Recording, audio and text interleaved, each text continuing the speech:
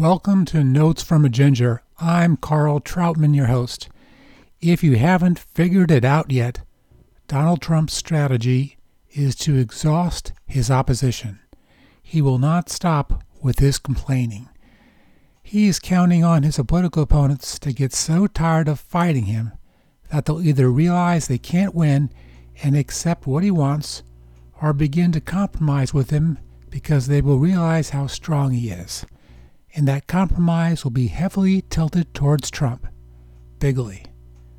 So what should his opponents do? One idea is to pick only a few issues, ones that are most important to you, and fight him on those, perhaps healthcare or tax cuts. Scattered energy is not as effective as targeted pressure.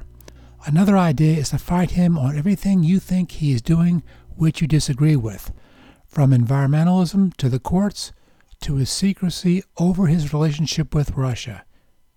In reality, neither idea is right or wrong. Choose your own strategy to resist Trump. Do what you can with what you got. Speak to your neighbor. Go to the streets. Go to court. Run for office.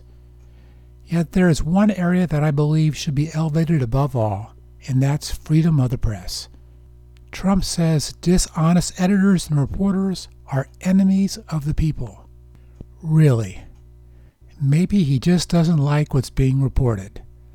Like the recent claim that the White House requested that the FBI refute reports in the media about communications between the Russians and associates of Trump. Gee, Donald, are we just a bit jumpy about that? I wonder why. Trump wants the news controlled.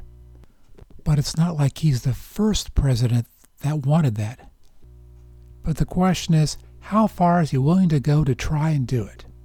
Today, his press secretary refused to allow reporters from a select group of news organizations into a briefing. What organizations were on the naughty list? The New York Times, Politico, CNN, BuzzFeed, and the Los Angeles Times. In protest, the Associated Press and Time magazine refused to be present. Mr. Trump, this will not end well. No threats, no intimidation, no banning will stop people from trying to find out truths. You are swimming against the history of our country. Mr. Trump, there are still so many questions that need answering, like what is in your tax returns anyways? Or why did you exclude Indonesia from your list of countries on the recent travel ban? Yes, you can tweet your impulses, and your administration can choose which news organizations that you will allow to ask questions, but you can't stop the questions. Now, I was going to end this podcast by saying that perhaps it is Trump that will get exhausted, that the resistance to his administration will be so relentless that they will compromise. Unfortunately, I don't think this will happen. Trump likes to dominate, and he doesn't like to lose. I'm afraid we're at the beginning of a struggle. But hey, maybe we are just testing how strong our freedoms really are. You know what they say, if you don't use it, you lose it. Thanks for listening. Notes from a Ginger is available on iTunes and Stitcher for your listening convenience. And if you like, follow me on Twitter. I'm at Redhead324.